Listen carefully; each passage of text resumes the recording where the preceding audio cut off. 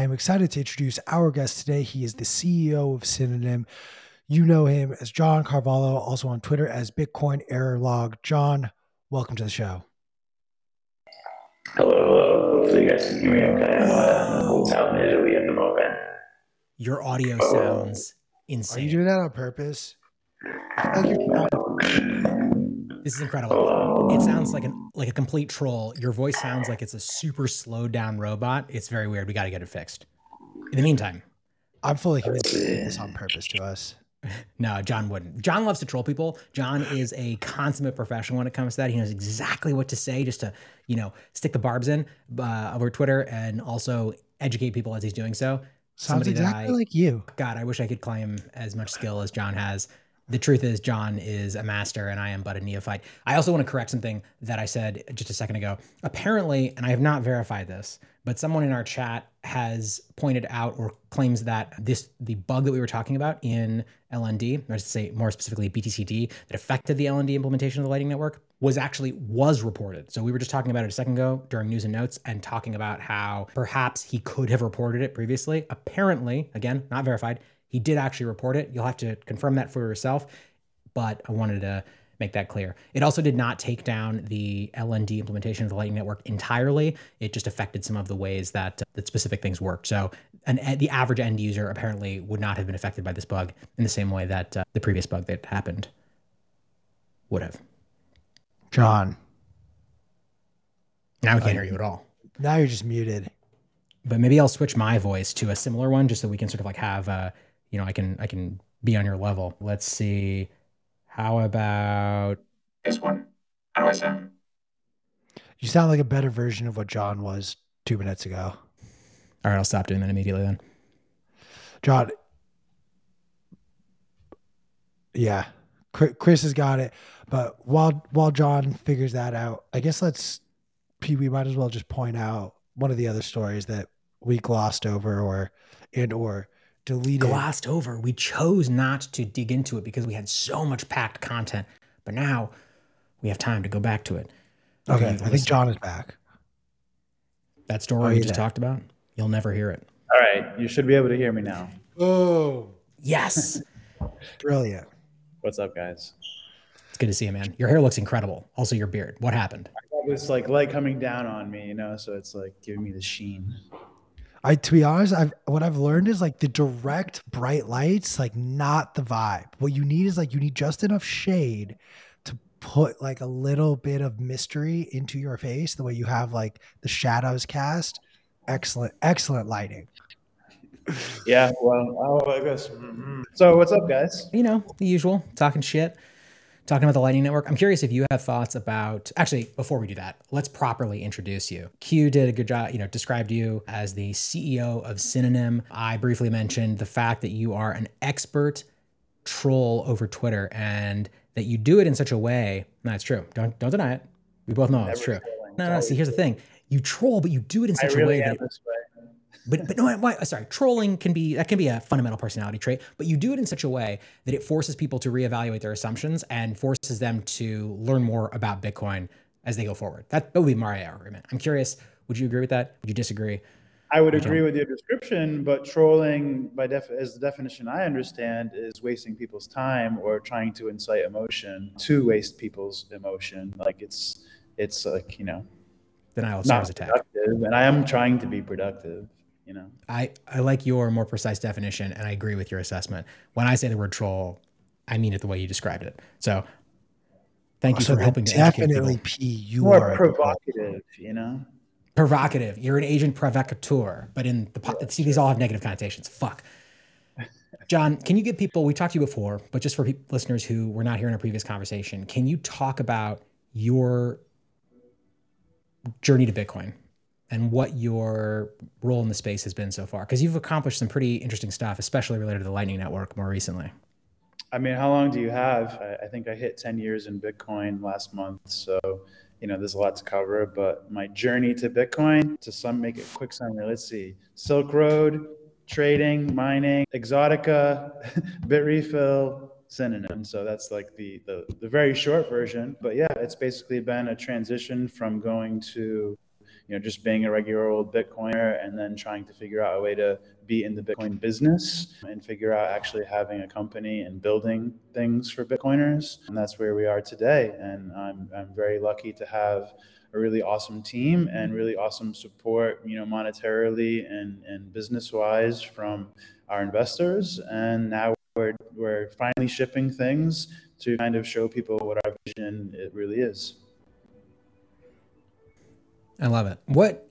And I know this, but what was your claim to fame with regard to the Lightning Network, which Synonym, obviously is built on top of and uses intimately at Bitrefill? You accomplished some pretty interesting stuff there.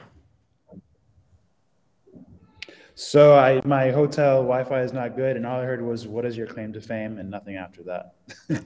I was trying to lead you into talking about how you helped Bitrefill adopt the Lightning Network. Well, I think they were going to do it without me, so I don't want to make that my claim so much as I did kind of join the company right when they were, going on that adventure, and I definitely, turned up the volume on that while they were. But I like it was their own idea to get into it before I arrived, and they had like the Thor LSP product, and they were accepting Lightning payments as one of the first companies, and now they're arguably the biggest commercial Bitcoin accepting business that I know of that we would call a Bitcoin business. And while I was there, we helped convince Bitfinex to be the first major exchange to add support for Lightning, and that's how I kind of got a closer connection with Paulo Arduino, and how Synonym was funded and formed as well. I love it. Okay, so can you take us through what Synonym is and how it reflects your beliefs about the Lightning Network, kind of the direction that it is going? Well, I mean, Synonym is much more than just the Lightning Network. I do think we fit it into our kind of model of our vision. But what Synonym's trying to do is just basically assume that Bitcoin will win and make sure that we have a complete, reference implementation of the future economy. And so we're trying to say, take the assumption that, Bitcoin has dismantled big banks, has removed the power from big state to, control the economy, and has removed the power and then hopefully also remove the power to, free people from big tech and the kind of centralized aspects of the web, to where people are not just controlling their own money, but also controlling their data. And so what Synonym is trying to do is show here is actually a model of software, protocols, and services where if you combine them all, you actually have an entire separate economy, really a separate society in the digital sense, that you have all the tools you need to operate without those things existing: big tech, big banks, big state. Got it. Okay, so you joined us today to talk about, I believe, a couple things that you have recently announced with regard to Synonym. My understanding is that you've just launched a new Bitcoin wallet app, which I want to hear about, and the specific functionality that it has that is unique to Synonym and how that works with the Lightning Network. And then also something related to slash tags, which you talked to us about last time you were here. So maybe let's start with the wallet that you guys have launched, what it's called, and why it's unique. And then let's shift to the other thing as well. Sure. So we just launched the kind of beta testing version of BitKit. And BitKit is meant to be like your ultimate Bitcoin toolkit. And so what we did was we tried to basically start from scratch on the idea of what a Bitcoin wallet, should have in it, at least a mobile Bitcoin wallet, and tried to see how we could include a new user experience that incorporated these kind of holding your own data, next web kind of features. I'm using next web because incidentally, because it's not Web3, it's not Web5, it's not, SSI, it's not DID, but it's just solving the problems and showing people that they can do things that they couldn't do before if you apply some of these technologies and combine them with a Bitcoin user experience. So BitKit supports regular on-chain Bitcoin transactions, and there are various cool features and user experiences for how we display that in the app. It supports Lightning Network, and that runs by a LDK node. So we've implemented LDK node in a mobile wallet, so you can kind of quickly get onto Lightning. And we've also fully integrated Blocktank, which is our LSP service. So you can really get a really smooth user experience for onboarding and connecting to the Lightning Network from your own node, holding your own keys, etc. And then we've also fully implemented all of the current /tags features into BitKit to kind of provide a whole new set of features that you've probably never seen in a wallet before. Maybe some shitcoin wallets do some of these things, I don't know. But that includes the kind of category of a public profile. And your public profile is much like your Twitter profile would be, but except you own it. And so you can, choose your photo, choose your name, choose your bio, and, you can add a link list on there, kind of like a product like Linktree or such. And you can just show a QR code to anyone and they can add you as a contact. So we basically merge the concept of phone contacts with the concept of like social media profiles. So this way, your contact list isn't just this database that you're always entering data into that's always going stale. It's actually dynamic data that is provided by the contact. And so when you update, your bio or update your photo on your phone for your profile, it updates for all of your contacts in their phones because you own the data. And so the data automatically propagates from your networked drive. I won't get into the technology unless you want me to, but I can. But there's basically this capability of having a network drive, you own the data, but anybody else can serve it for you with integrity because only your key can write to that drive. So now you take the profile and contacts concept, and we also have this feature to be able to pay people over this protocol. And so what it does is when you want to pay somebody's /tag or their profile or their contact, whatever you want to call it, it actually goes to that drive and it checks what payment methods you support, and the endpoints for those payment methods are listed there. And so if you want to pay me and I am online, you can programmatically, automatically request an invoice. And so it does this all in the background. The user experience in BitKit is simply, you choose an amount, you choose a contact, and you hit send.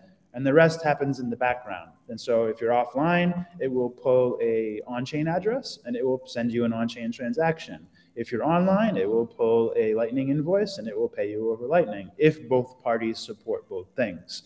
And you can add as many payment methods as you want to this as possible. And so we'll demonstrate that in the future, which is another thing we can talk about if you want when, for example, we start supporting pair credit, which is another thing that we kind of pre-announced at the conference last weekend. But that's not complete or ready yet, so BitKit does not support that yet, but it will in 2023. And then if you allow me to keep ranting, the /tags features also include this concept of widgets. And so what we've done is we've kind of taken these drives, and these drives are append-only logs, again, locked by keys by the owner, and they can have any kind of data in them. And so we've demonstrated how you can basically create true dApps by having these data feeds that you could feed into any app that wanted to read them and follow these feeds. And so we made a few reference kind of examples where there are these stock widgets in the app, but they're actually just on a DHT network that any app could read. And so we have one that's for Bitcoin block data. And so you can see the latest block statistics in the widget. We have one that's for we've compiled a bunch of RSS feeds and put them into one for all Bitcoin RSS feeds. So you can see the latest Bitcoin headline. Bitcoin Magazine's included in that, by the way. And so if you see a headline, when you want to read it, you just tap on it and it opens up the web browser for that article. And we have another one that is just showing a Bitcoin price feed. And we've shown how you can show more than just data. You can start interpreting the data. And so there's actually a little price chart inside of this widget. So you can see the BTC USD price on Bitfinex and a little price chart of the last. And you can change and you can edit the settings for each of these widgets because the feed might have multiple feeds within it. And so you could change it to say, the Bitcoin euro price if you wanted to. And so you have this little widget area in the app where you can display whatever you want. But one more thing. Yeah, go ahead. I'm loving this. And then the other kind of flip side of widgets is they're also a way to express accounts. And so, how you've seen lately, there's been a little bit of a trend to being able to log into a website with a key. You have LNURL auth and some other, MetaMask does this and some other things. Well, we've kind of amped that up as well. And the way it works is when you authenticate, the website is also a key as well. And so you don't need the domain name anymore. Like the website could be any domain name, but you know it by the key. And so the website has some kind of censorship resistance as well, because if they lose the domain name, they can still prove where they are in their new location. Interesting. But when you log in using BitKit, it makes a widget of that website that you have an account with. So it's also your accounts. And if the website supports it, you can have 2 extra features on top of that. One of them would be an account feed, and the other one is magic linking. And so basically what that means is not only could you scan a QR code to log into any website that supports this, but you could actually just tap to log in from BitKit. And so you're in BitKit, you want to log into your Bitfinex account, you just tap the card twice and it opens up the browser with you logged in, by authenticating in the background using the noise protocol and the DHT. And if you want to, and you'll be able to do this soon, we're working on it with Bitfinex right now. As an example, you can have one of these widgets that's just all of the data in your Bitfinex account. So in BitKit, you can see like your Bitcoin balance, whatever you have in Lightning, but you could also see how much money you have on Bitfinex, or the latest profit and loss of your open margin trades, or whatever you wanted, whatever Bitfinex wanted to put about your account in the feed, kind of like an API key. And so this way, we're trying to show people that with Slashtags, you can have like a serverless web that's powering dApps. Like you can have the user creating the data locally, and they have the key, and they're the only one that can edit that data. But anybody can serve that data on the DHT network, and anybody can now follow that data and assemble it any way they want. So there's a ton of information there. And Yes. Forgive me, I'm going to ask you to break it down in a really, really simplistic way. So going all the way back, BitKit is an app that leverages, is it fair to say, is produced by Synonym, or Synonym is your company. BitKit is the wallet, but it's so much more than that than you've just released. First of all, first question, how do I get access to BitKit? Can our users go do that right now? Is it in test flight? Is it something we can download? It's in test flight in iPhone and the beta mode, or whatever it's called, in Android. We do have the amount of people that can download it right now throttled. We'll probably hit the limit in the next day or two, looking at the current downloads. And there is still some bugs, and we were aware of them before launch, but we kind of wanted to use the Lugano Plan B conference as a launch opportunity, so we kind of shipped it. Fuck it, we'll do it live. And so we're trying to iron out a couple things, particularly with the Lightning node. There's still a couple bugs there, so there's limited functionality depending on which version of the app you're using. But you should have all of these things ironed out in the coming weeks. If you want to download it, install it right now, just go to bitkit.to, bitkit.to. Okay. Yeah.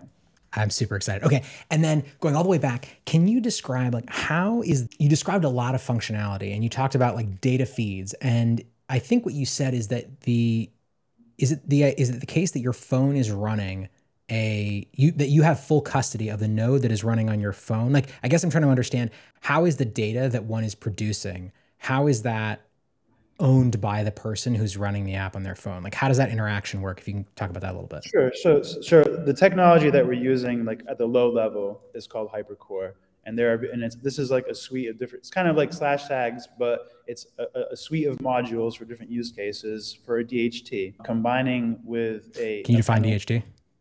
Yeah, it's a distributed hash table. It's it's the way that BitTorrent works. Yep. If you want some familiarity there, it's just a way of being able to find something by using this table, and basically you kind of drill down to which nodes have the info, and then you start seeding the data from all the nodes that have the info that you're looking for.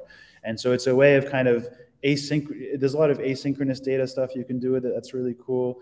But the coolest part here is that everything in this model of a DHT, HyperCore, HyperSwarm, et cetera. And these are existing systems that kind of anyone can integrate. When you say HyperSwarm, HyperCore. Yeah, these things predate a Synonym. They've existed, granted by only a year or two, but they've been building this out for the past few years. But it happens to be mostly developed by one of our sister companies called HolePunch. You may have heard of the Keat app. They're using the same technology to do the kind of peer-to-peer video and peer-to-peer chat for their app that they're working on. And they're also the company that we're teaming up with to do the Paired Credit project that I kind of mentioned earlier. But these network drives on the DHT, they're append-only logs. And they kind of work like a blockchain, except... And append only, just for the audience, means that you can add data to it, but you can't delete data or edit it once it's already been added.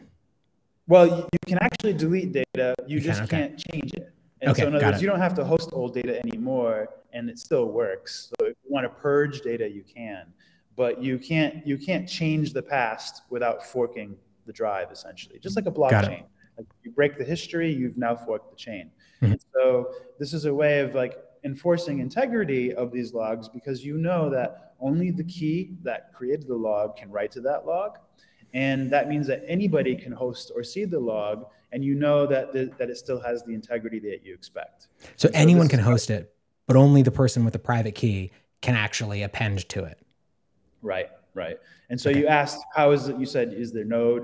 They have their own node. They're serving this themselves. So the answer is, just like with Lightning Network, they do it themselves when the app is open. Like Lightning Network is a live network. So when you have the app open, you can see if somebody wants to add you as a contact, they will most likely get that data directly from your phone, from the drive in your phone.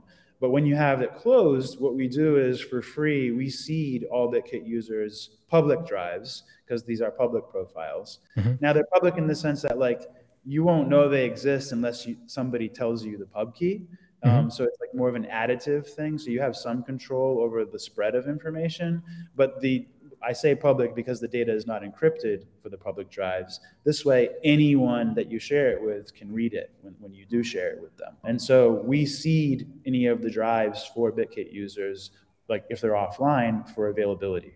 And Yep. so the network allows this, and the users know that we can't manipulate that data once again, because essentially the drive is your drive, it's your Because you're the key. only one that can edit it with your private key, which is stored on Yeah. your phone. So I hope that Interesting. answers your question. No, it did. It did. Okay. So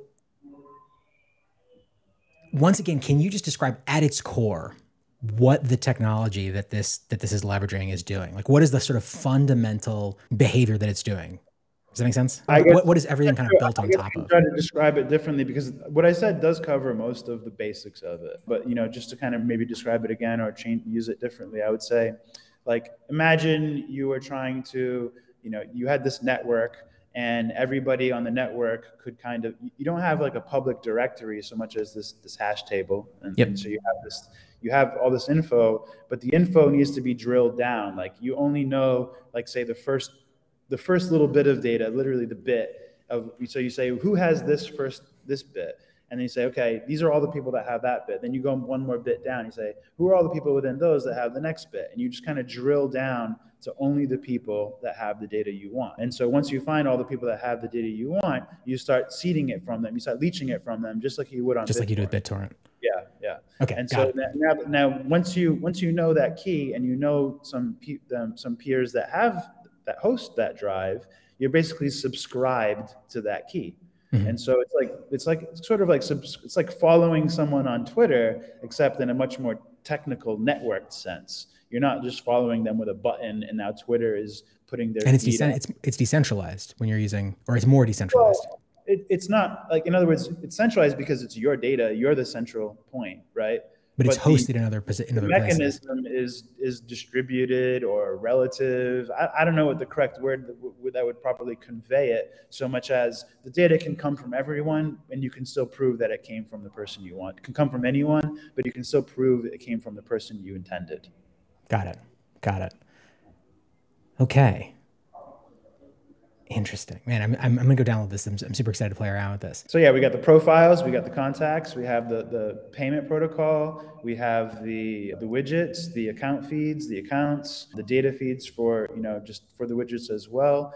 And so we've integrated, as another example, like maybe you've heard of Starbacker, and they're kind of doing like an adult-friendly social media thing, so kind of like OnlyFans, but I'm not sure if they're trying to target adults so much as adult-friendly. I'd prefer they describe their own product, but they have implemented /tags, the ability to basically do the authentication.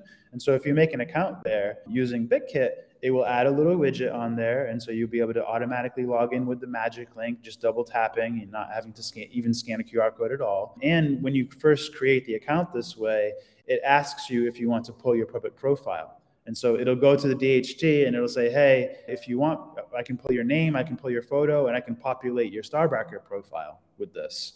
And so it's kind of showing how you can have this portable profile that you can take with you to any website that supports this. So you could be, Bitcoin Errorlog or Satoshi Nakamoto or, Craig Wrong or whoever you want on multiple platforms.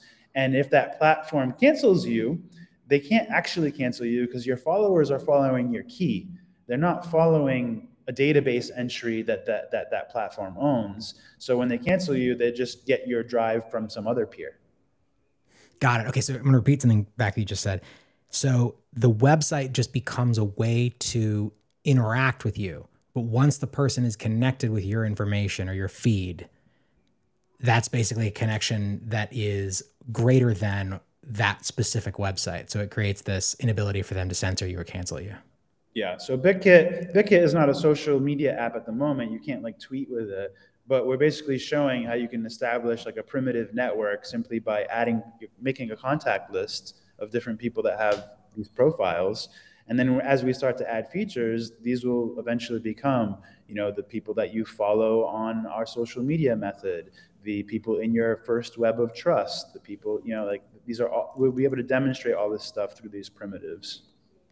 You might call it, this is actually trying to make a dApp possible.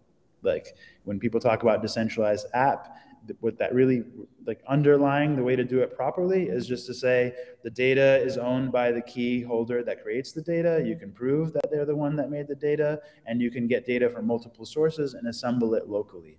So the ideal would be that you have if you want to have decentralized Twitter, well, that's actually an app you run on your computer or on your phone. And what it's doing is it's pulling from data sources from everywhere and assembling that data locally. And now if you want to scale that, you can say that what Twitter becomes is just basically a really large cloud host, where it's kind of they're seeding and copying and following all these different drives and making them highly available.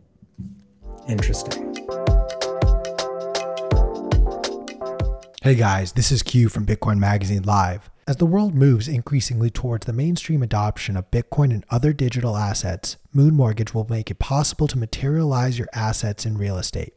Through the collateralization of mortgages with Bitcoin and other digital assets, Moon Mortgage will be launching lending solutions to allow investors to easily leverage their assets to purchase investment in owner-occupied properties.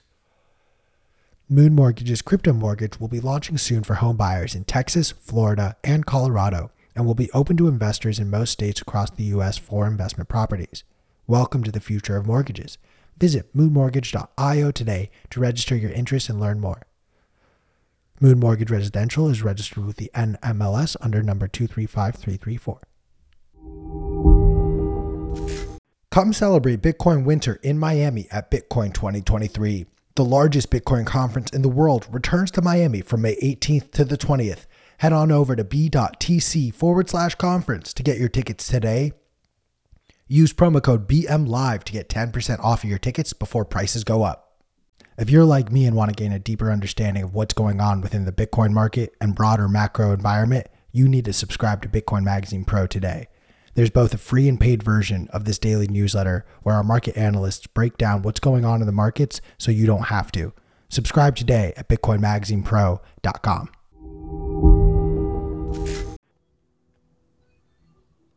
Okay. So with everything we've covered, so actually, Q, I'm curious if you have any questions, thoughts. I've been kind of monopolizing the conversation. I feel bad. Y'all are so deep in the weeds. I have nothing productive to contribute here. I'm a student today. I love it. Well, I mean, as am I. Well, okay, you can be a QR code now, and people can add you to their contacts and your QR code. No matter where you go, no matter which app you use, they can pay you over a QR code. You don't really need to know more than that. Other than that, it'll just work, and nobody can take it away from you. It's yours. So, what are the jurisdictional hurdles? Like, realistically, I got a lot of travel coming up in December. If I wanted to have this as my sort of wallet, would I just, any jurisdiction, any country I'm in, or are there still limitations in that capacity? Well, it depends on how extreme you want to be about the requirement. I'll say the positive and I'll say the negative. The positive would be the goal in the design here is to have your whole entire digital life be able to be respawned by one Bitcoin seed. And so what we do is we derive this all of the keys for your drives and your profile and such. They're actually a key derivation scheme from your Bitcoin seed. And so when you make your BitKit wallet, you get a BitKit seed, and then you have a master key for your slash tags keys. And then when you want to like reestablish that, like say for example you were really paranoid and you want to have a brand new phone when you travel and it's empty, and when you get to your location you want to reestablish yourself, well, you put in that seed in that phone when you get there, and it will actually it'll repopulate all of your contacts and all of your Bitcoin, and you'll have this in one place, and all of the data, it'll just pull it from the DHT from any seeders that are available. So it'll update the current data for each of your profiles, photos and bio and links that they have in their profile, and it'll just all reappear just from the seed. All you brought with you was a seed in your head, and you kind of recreated your digital life all in one place. And eventually this will include like your Twitter feed, your family photos, everything that you have for data that you want to be locked by a key and reestablishable from a network. You could do this way. Now the negative side would be, well, if you go to China and you're behind the Great Firewall, you might have a little trouble connecting to people that have your data. I don't know, but if there are people in China that are seeding your cores, you won't have a problem. And so it really depends on like the network availability of things. But that is actually a good segue to one of the cool parts about the underlying tech. Like the reason why our sister company Hole Punch is called Hole Punch. There's a concept called hole punching, which is about punching through networks to be able to get to the end user, despite the methods that are in the middle that kind of make that difficult. And so there's been a lot of work put into being able to hole punch through these networks to be able to make this kind of thing possible. It's not, 100% punching through anything, but it's the best punching out there that we know of. And so it works pretty great. And then, in the coming year, we'll try to show you how you can incentivize this seeding system. So that's way, if you're going to China, you might beforehand pay somebody in China to be hosting your drives. So that way, when you get there, you can repopulate all of your data.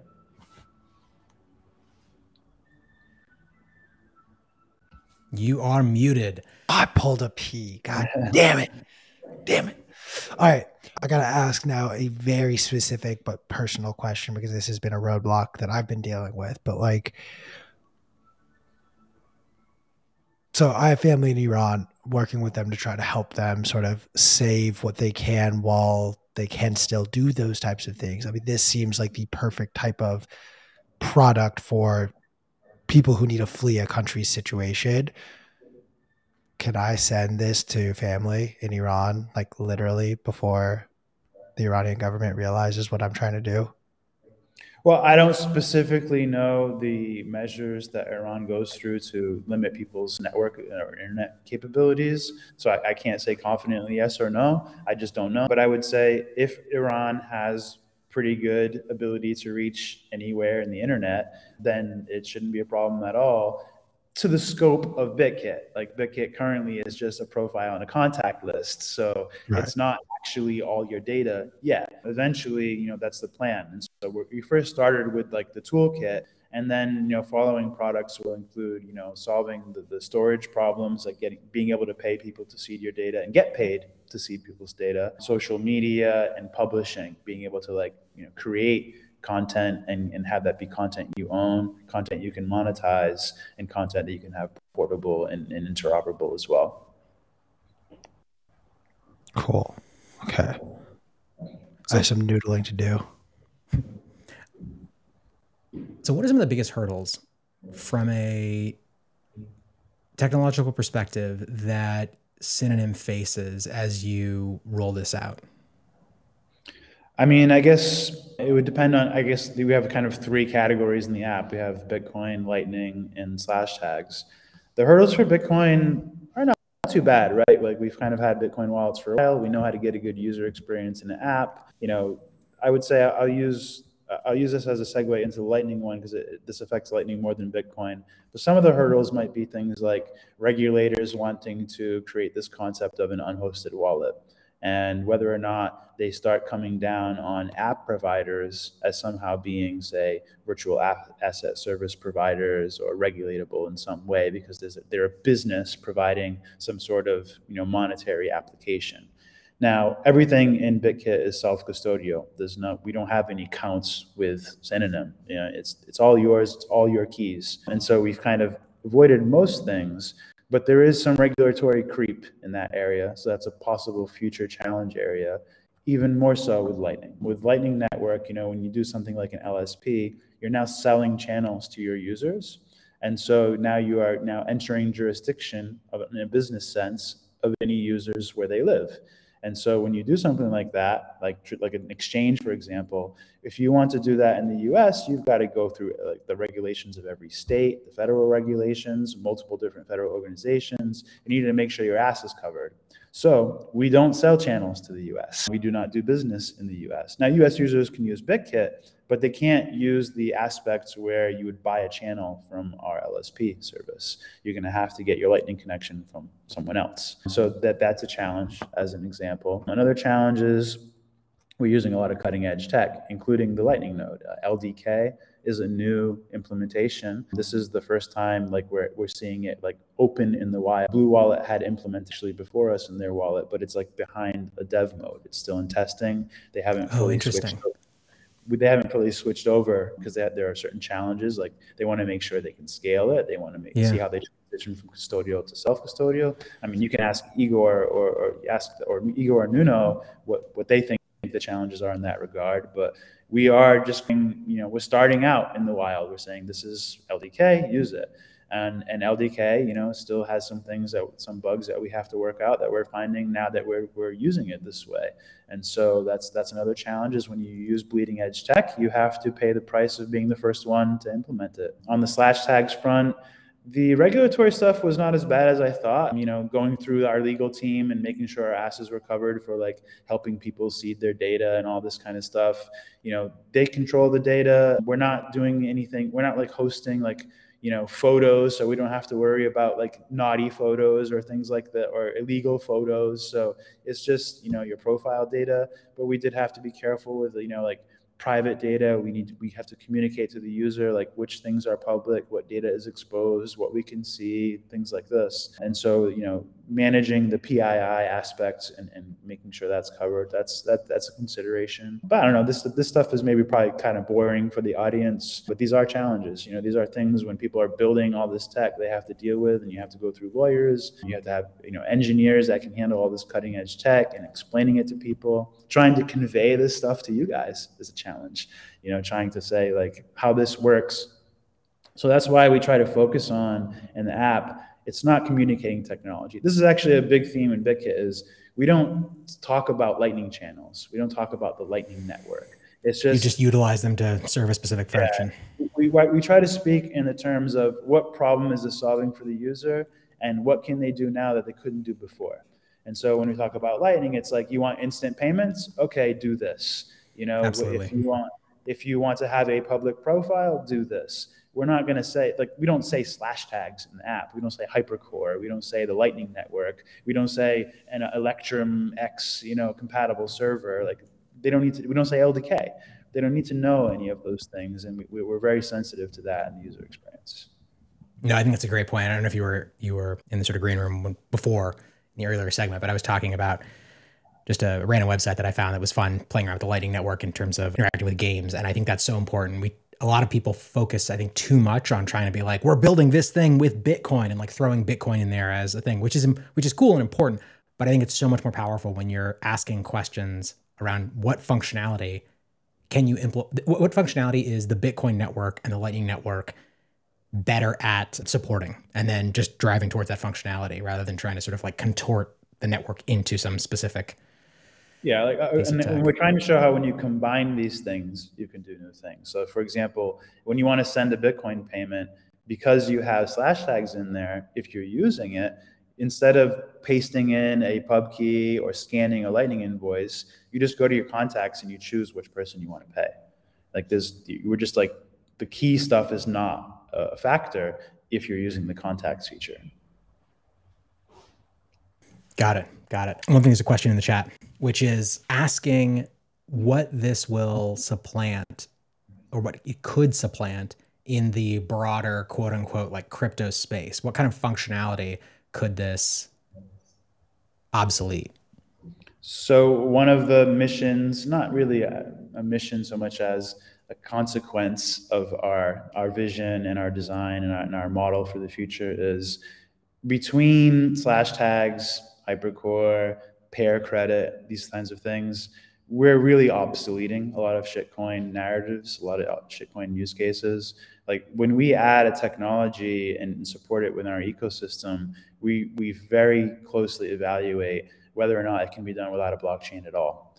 And this is why we landed on working on pair credit as a design. It's a way to do tokens or credit tokens. And I think that credit is really the only reasonable use case for a token. And so that's why we're focused on that. And it doesn't use a blockchain. It uses the append log, thing to have a cool new design and way of organizing these credit ledgers. So you can have a IOU that you can, trade with a peer without having to have a blockchain. And so this adds a bunch of cool advantage, as it turns out, because you don't have to use a blockchain, you don't have to use a Lightning network. And so if you want to do a Lightning channel peer to peer, like if I want to pay you on using like Lightning style channels, I just connect to you. I don't need a route to you. I don't need to manage liquidity. I just connect to you and I pay you. And if we want to keep that channel open afterwards, we can. And if we don't, we just close it. It's just a disposable channel if we don't need it anymore. And there's no blockchain overhead in that regard. We can just move on with our day. And that's an advantage. You don't use a blockchain. You get instant, fast, cheap, available, connectable. There's a lot of advantage to getting rid of a blockchain with a lot of things. Same is true with Web3, with they're starting to get into identity. They're trying to say that NFTs are something to do with identity. I don't even keep up with the narratives, honestly. There's such bullshit. I guarantee you, if any of them are interesting or useful, we can do them without a blockchain. God, that is so infuriating to me. It's just constant. I got a stupid question that's going to piss P off, but I want to ask this. I think I understand, but I want to really emphasize this separation. Could we distinctly differentiate what you've described, John, the product you guys are rolling out, and where it is actually significantly different from a CBDC, beyond the fact that that would be something a government rolled out versus this being something a business rolled out? I could probably do it on multiple levels, but I'll just riff. So a CBDC is a fiat, right? And a CBDC, the feature of it compared to what fiat has today is how they can limit its usage. Like that's the only feature of it, is how they can more tightly and confidently control how it is or is not used. Other than that, there's not going to be an advantage because, again, the blockchain is going to make it more expensive, et cetera, et cetera. And if they even use a blockchain, they probably won't. They'll probably use some sort of distributed ledger system. They might even use pair credit someday. I have no idea. But the difference between credit and fiat is credit is a promise on the issuer's reputation to redeem it for something specified. And so when I, for example, a gift card, if I buy a gift card that is $50 or a large coffee or a month of Netflix, like that business, that issuer now has put their reputation on their ability to redeem that credit. And if they ever become inconsistent to redeem that credit, the value of their credit on the open market will plummet, right? Their business might even go out of business, and so this is much different than fiat. Fiat, there's no promise. The only promise is that they'll accept it to pay your taxes. That's basically the main promise. And as long as you do that, they won't, commit violence upon you or put you in a prison cell or some equivalent. And so that's the difference between credit and fiat. Fiat has no backing. It's backed by violence, essentially. And credit is backed by something defined by the issuer. So you have an expectation of what you are owed for that credit, an IOU.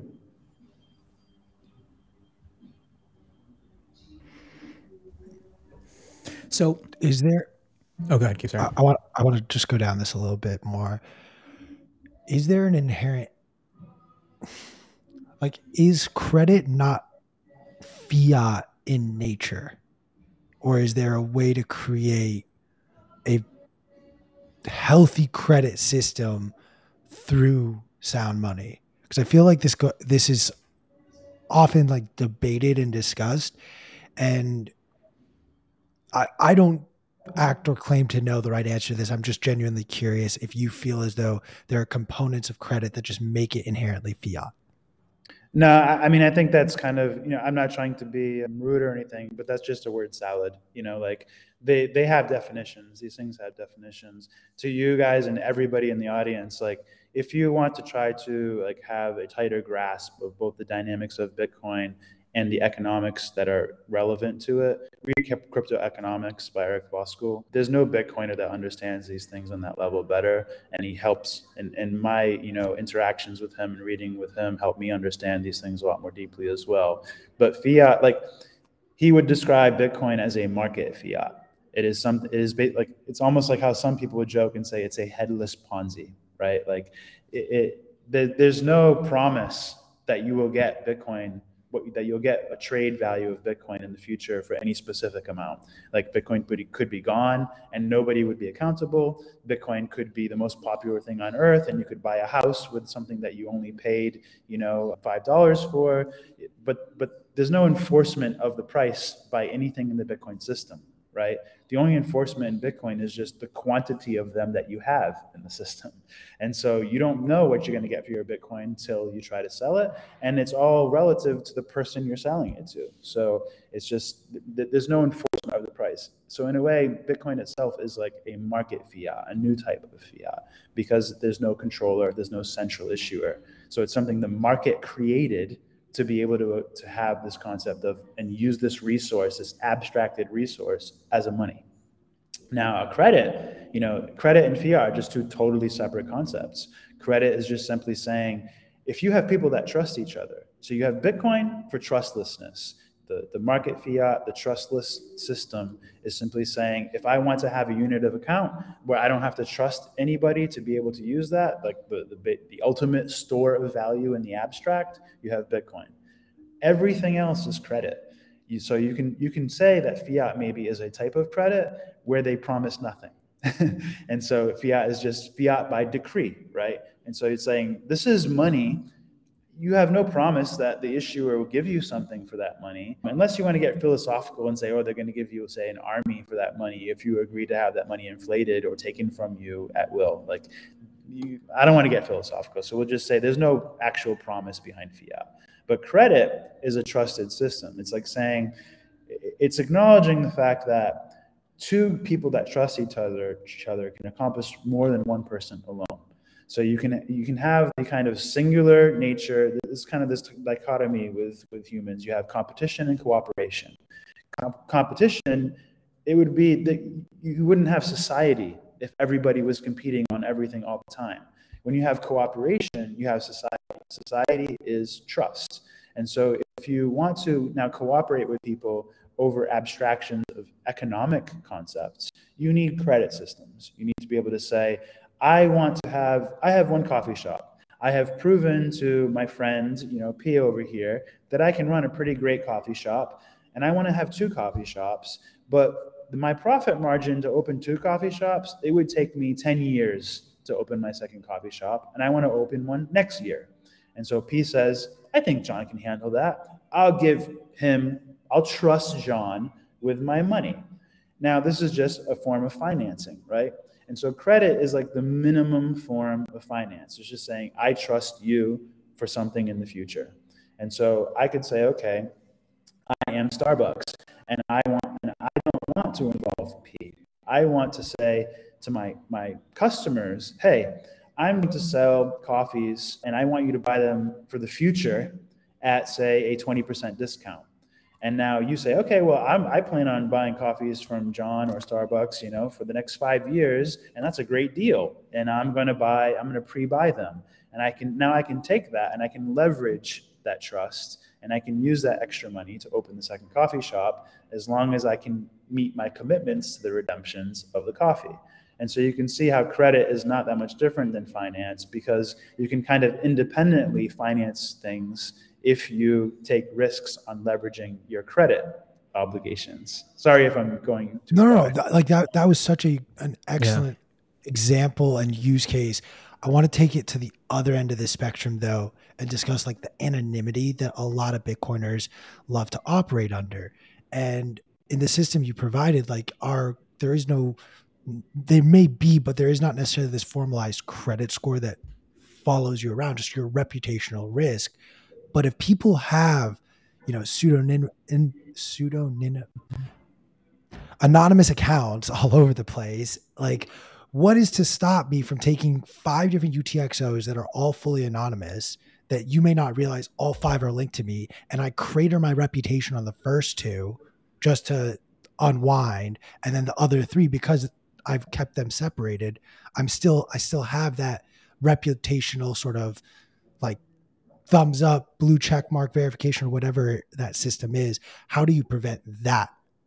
I think you have unfortunately, it's not your fault, but you have a distorted view on how reputation works, because there is actually not really any reputational friction to, say, getting a blue check mark.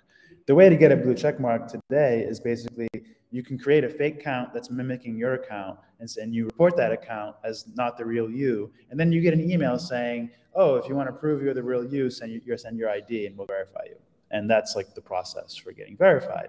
So all it is just saying that you are the person. It doesn't say anything about you as a person. It doesn't say you're trustworthy or that you're a good businessman or you deserve to be lent credit or whatever. It just says you are the U.S. government or whoever thinks you're a real person. That's all it says. It's just a credential. Credentials are not reputation unless you attribute reputation to the issuer of the credential.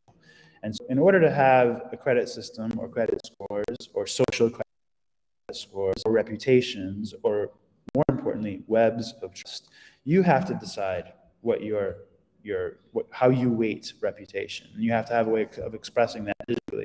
So part of what we want to do with Slashtags, the longer term goal, is create these like multi-dimensional webs of trusts. So you have a way to express what you value and weight what you value within your contact networks over different paradigms. So you say, like, here is a reputation system that I use for, like, is this guy a true Bitcoiner? Yes or no? And if P thinks he's a true Bitcoiner, then now I'm going to assign some transitive trust to that guy. So maybe in a scale of 1 to 5, I say P is a 5, and then P says some other guy is a 5, and I'm going to say, okay, that guy's at least a 3. And so when I'm trying to make decisions and access my network, I can have these degrees of separation, or this kind of transitive trust by distance, like a trust distance. And I can have this over different paradigms. I can say, okay, like P is really trustworthy when it comes to talking about Bitcoin, but I need someone really trustworthy when it comes to talking about my health.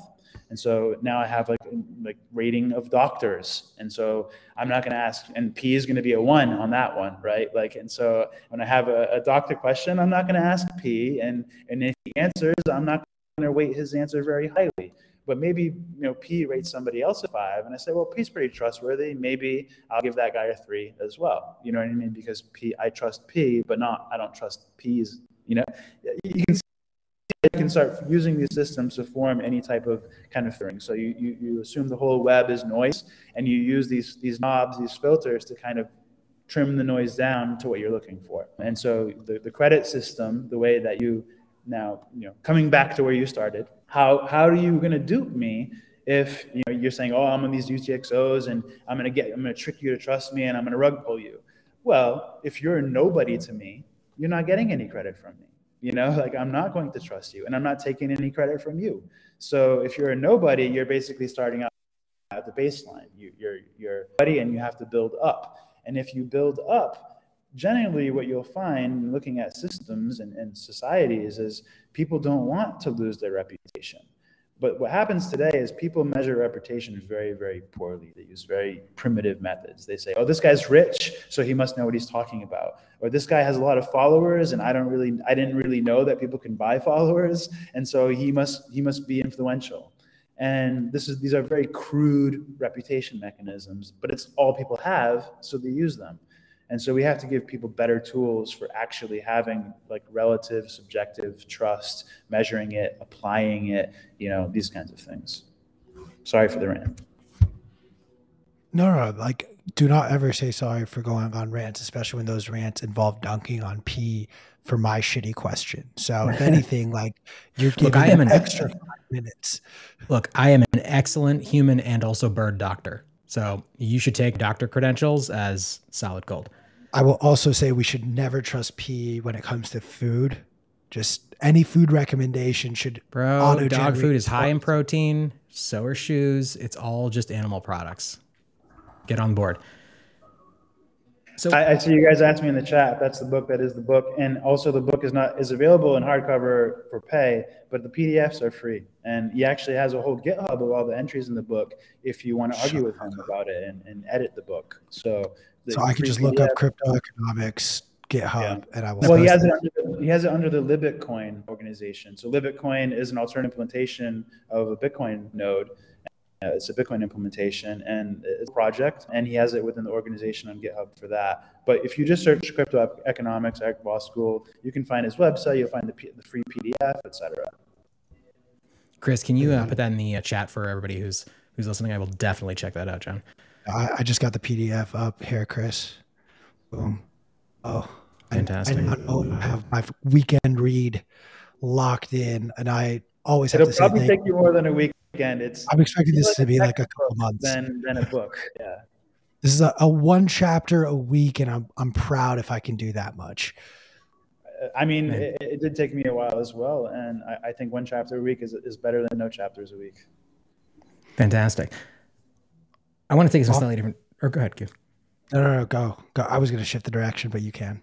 I was going to ask actually, what other, not necessarily books, but videos, media. Fuck up. Are you just reading my mind right now? Yes, I'll always. Dead ass was about to ask him for other recommendations. Just what can I say? Great minds think alike. What are your favorite sources of media right now? Specifically, books that we should consume that you'd recommend for our audience or for anyone who wants to learn more about Bitcoin and what's happening in the world today. Twitter. I hate you. Give me something I can work with. Who are your 5 favorite follows? Let me explain. Twitter is like the closest thing we have to the system that I just described. You can curate your feed. You can decide who you follow. You can block and filter out noise. And if you take the time to do all these things, your Twitter is your morning newspaper, And if you can be disciplined and about not being a troll there and not tolerating trolls there and tolerating noise, you'll find over some time that it's actually a pretty great resource for learning what's new, learning what the people you care about, these kinds of things. And so I just wanted to kind of mention that point. And then I'll disappoint you again and say, I don't read many books. I don't listen to many podcasts. Bitcoin podcasts mostly suck. That's when you've been in Bitcoin 10 years, it's just the same thing over and over and over after a while. And all you really care about is like a cameo by someone who is building a thing that you're using, like somebody you respect, like this kind of thing.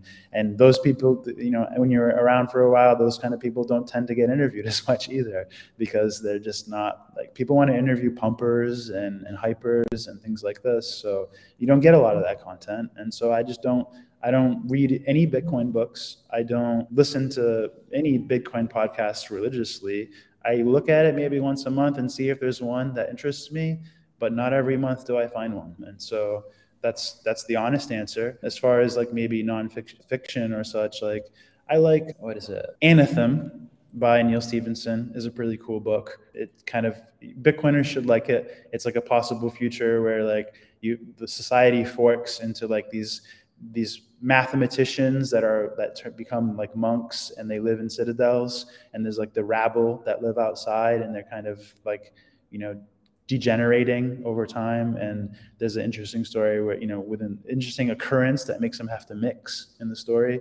And I don't want to give away the story, but that's a pretty cool book. Can't think of more offhand. Have you read The Mandibles? No, I have not. I've seen Bitcoiners hyping it, but I have not read it. It's in the same vein as what you just described, where set in the future from 2029 to, I believe, 2046, so a window like that, where it follows a family that's well off that has a very strong patriarch, but as the dollar collapses, just how does this family that was once like had a silver spoon and all of them were sort of expecting that the wealth would trickle down once the patriarch died, how do they adjust to the new reality of a hyperinflated dollar? The thing that was in that book that really stands out to me was the policy measures taken by the government that then triggered the hyperinflation we saw are not dissimilar from some of the policy measures very openly discussed today, right now, by our elected officials. Yeah. But the caveat is there's one line in there that talks about how Bitcoin failed, and it doesn't really like explain that. So I think the author, aware of Bitcoin being sort of the exit ramp, if you will, and had to sort of close that avenue off for the likes of us who are all going to flock to that book because it validates all of our worst fears. I'll mention one more book, The Red Queen by Matt Ridley. This is a book I read at a pretty young age, maybe 22 or something, and it never left me. And he's written many books since then. He likes to kind of specialize in aspects of like evolutionary competition, memetics, things like this. And some people say that they like latter books better. And so I haven't read, he has a lot of books and I haven't read all of them. But basically, the interesting thing here is it makes you think about life and human and really all life being this competition. And the theme of that book is just kind of pointing out how everything that we do comes back to sex, not in the pornographic sense, but in the sense that the competitive level is DNA and reproduction. And so that all of our incentives at the root are somehow to do with sex somehow and being able to have sex so we can reproduce. And so much of our inclinations revolving around that. Now, I think you could debate that to some degree so much, but I think the DNA competition at least is correct. And so when you want to have a mental model of reality, thinking about these things as competition, DNA competition, adaptability, evolution, it makes everything make a lot more sense when you're trying to figure something out, even Bitcoin.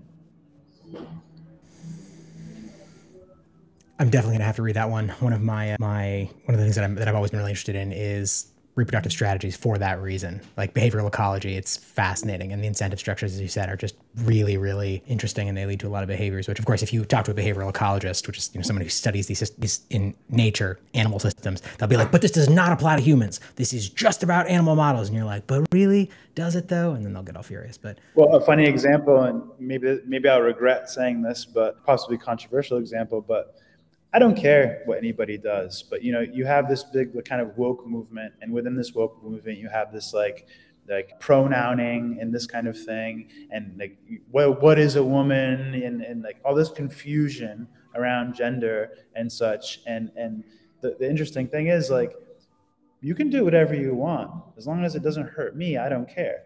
But strategies like, for example, that don't result in reproductive competition, your theory ends with you.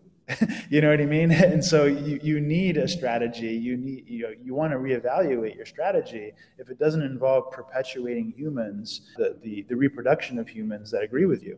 And so you have to be careful choosing your strategies. And I think that if you don't understand the primitives of evolutionary competition, you have to think about whether your life is something that is just like you're on a tour, like you got to be alive once and you're touring this reality and it's over, or whether or not you want to try to contribute to humankind somehow. And you have to be able to make an impact that outlasts your life to be able to do that. Tried keeping that as abstract as possible, but yeah. No, it's interesting. I'm trying to resist the urge to just drag us fully into behavioral ecology talk and keep it somewhat related to Bitcoin. Everything's about Bitcoin, but in actuality, like we talk about this very openly, how you have to have a certain mentality to accept and understand what's going on and why Bitcoin can be a solution to the problems at hand. So that was my green light of saying, like, go fucking nuts, you cyborg. Well, I'll ask a different question. Actually, I'm going to pull us back to Bitcoin. John, what do you think about the bug that was discovered in BTCD that Barack just, made popular by breaking to an extent the LND? So my initial impression was, again, Lightning Network isn't like a multi-billion-dollar Visa network kind of thing yet, right? And so when there's a bug that takes it out for an hour or two, it doesn't really hurt that much. But then after, that's my first immediate thought is like, funny, but it's you very quickly start thinking, okay, it was funny the first time, but the second time, it's like at some point you have to grow up and you have to say, okay, like, am I hurting or helping? And if you actually, again, are trying to help, you would just say, hey, if you want to put pressure on Lightning Labs or something, say, hey, can you please push this fix, or I'm going to have to show everybody that the network is in danger right now. And even that is like assuming, he has good intentions. I don't know the guy, but I think we have responsible disclosure culture for a reason. I think that, Lightning Labs already explained that they had a fixed plan. They were just trying to keep things low key and get it out there. They didn't think somebody was willing to pay extra money to get a miner to accept a non-standard transaction just to break LND. And the thing is, this can happen with any software. So if you want to dance on LND for today and feel better than them, fine, but that feeling, that glee should not last more than a moment if you are also a software producer, because it can happen to you as well. Like, it could happen to BitKit, it could happen to CLN, it can happen to Lightning Network on the whole, it can happen to Bitcoin. Like, we always have to be conservative and respectful, and if we are here to help. If you're here to hurt, well, you're not on my team. Do you know the specifics of what the disclosure process was? And because we initially reported it as he just sort of went for it, but somebody in the chat was saying that he did actually disclose this and then it just wasn't fixed fast enough.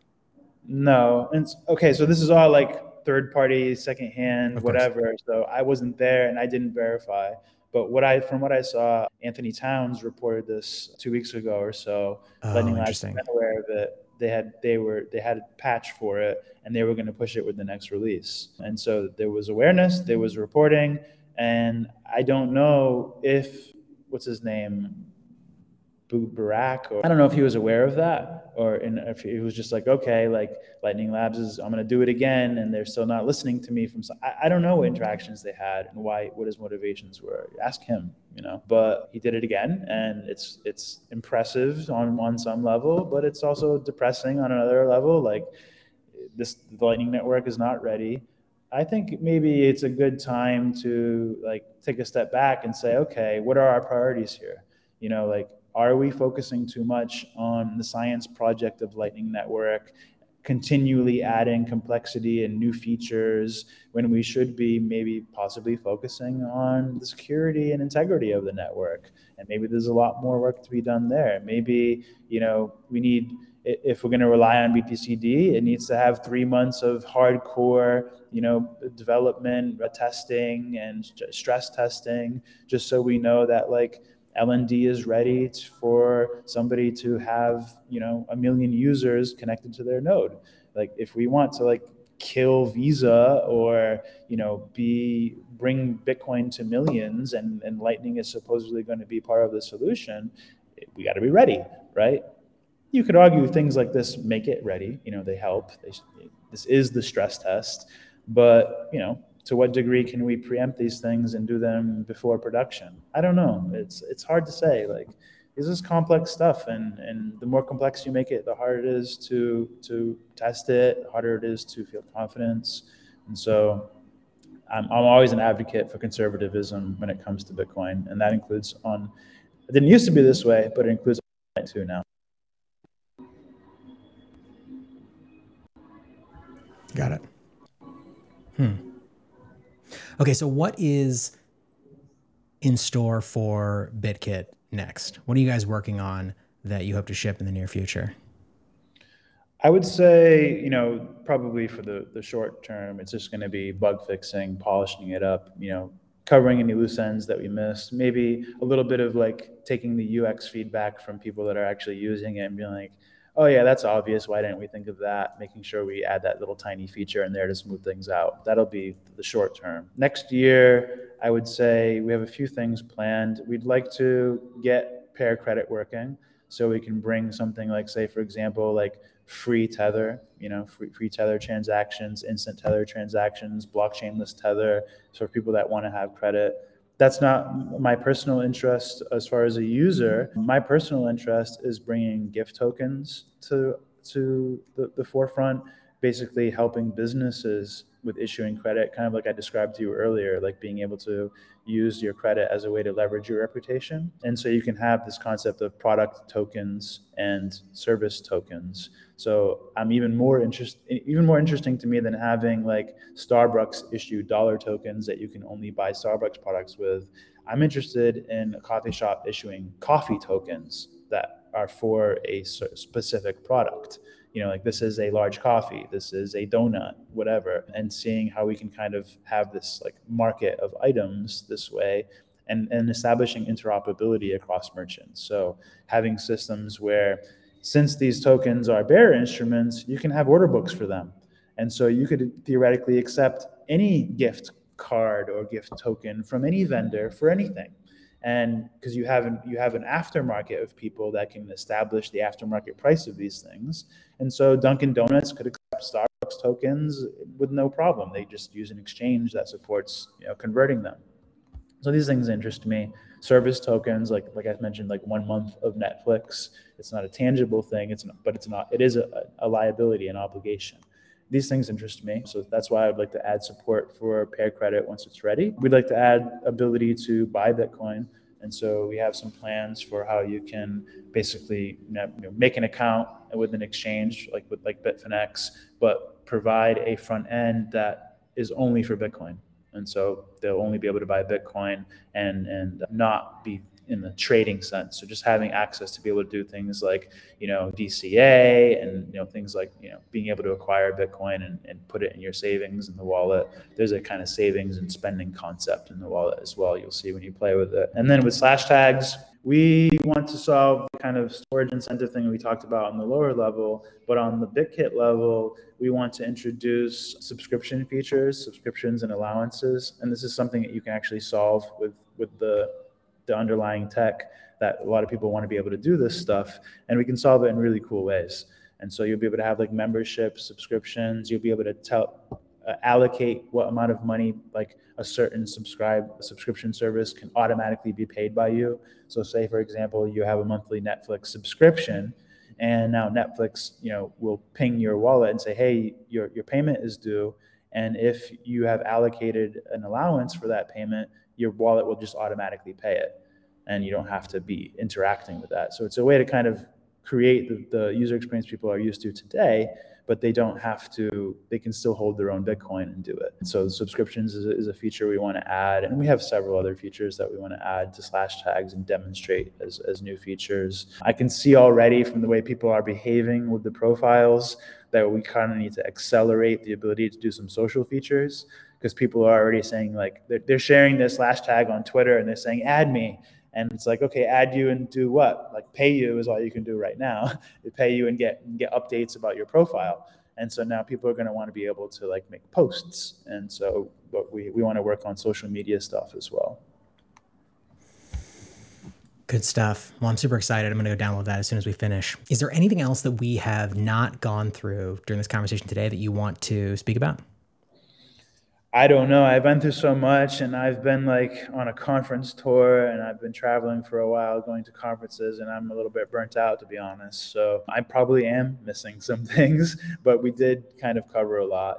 We've got Blocktank, which is our LSP service. Oh, we added Blocktank Instant service. So we created this new API for exchanges. So if an exchange wants to add the ability to accept Lightning deposits and Lightning withdrawals, we will just give them an API to do it. And so we'll make a business relationship. They don't have to run Lightning at all. They don't have to have a Lightning engineer. They don't have to know how Lightning works. We just do everything for them. And when it's a deposit, we owe them the money. When it's a withdrawal, they owe us the money, and we settle out of band from the user. And it's just a service for exchanges. So we'll be We have a business developer specialized in Blocktank. We have a business developer specialized in Slashtags as well. So we're working on integrations with different services. So, I mentioned Starbacker is integrated. We have a couple other, we have Bitfinex is integrating, and we have a couple other people, Congratulations. maybe 4 other people working on different integrations of the various Slashtags features. We have the BitKit wallet. Test that. Hopefully it'll be in a non-beta form within a month or two, and that we can call it like fully released, and we'll turn off the throttle on how many people can download it. And we've got Slashtags, and so Slashtags we plan to start running some hackathons and doing development for integrations and adding a lot of new features to Slashtags that it can do a lot. And so we're going to demonstrate to people that you can do Web3 without a blockchain. You can do Web5 without a blockchain. And you can do this in a serverless way. You can have a lot of cool asynchronous features. And we're just trying to show people that this is there are very practical, very cool ways that you can just own the data, own the keys, and you don't have to run nodes and do crazy things to make it possible. I love it. Well, more power to you. Like I said, super excited to see what you guys come out with next, and can't wait to have you back soon. Last thing I'll ask is, I took the liberty of adding your Twitter handle into your handle on the screen, but can you just tell people how they can find you, how they can find what you're doing with Synonym, and stay up to date on the information? Sure. You can find me. I'm Bitcoin Error Log on Twitter, same on Telegram. We have channels on Twitter and Telegram for each product now, and websites for each product now. So if you're interested in BitKit, go to bitkit.to, bitkit.to. If you're interested in Synonym, go to synonym.to. If you're interested in Blocktank, blocktank.to. Slashtags, slashtags.to. And Slashtags website is pretty cool, actually, because we've also released the first version of our Slashtags SDK to make it easier to work with Slashtags.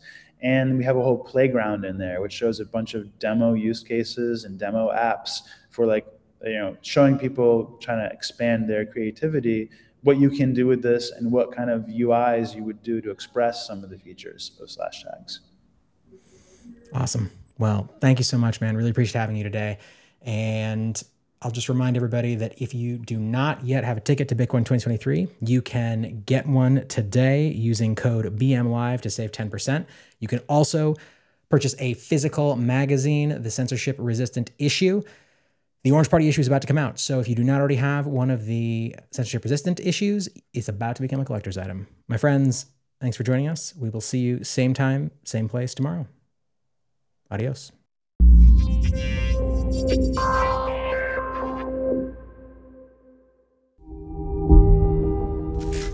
Hey guys, this is Q from Bitcoin Magazine Live.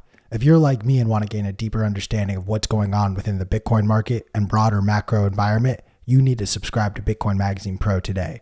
There's both a free and paid version of this daily newsletter where our market analysts break down what's going on in the markets so you don't have to. Subscribe today at bitcoinmagazinepro.com. The censorship-resistant issue of the Bitcoin Magazine print edition is available now. Grab your copy at your local Barnes & Noble store or head on over to the Bitcoin Magazine store and use promo code BMLive to get 10% off of your order today.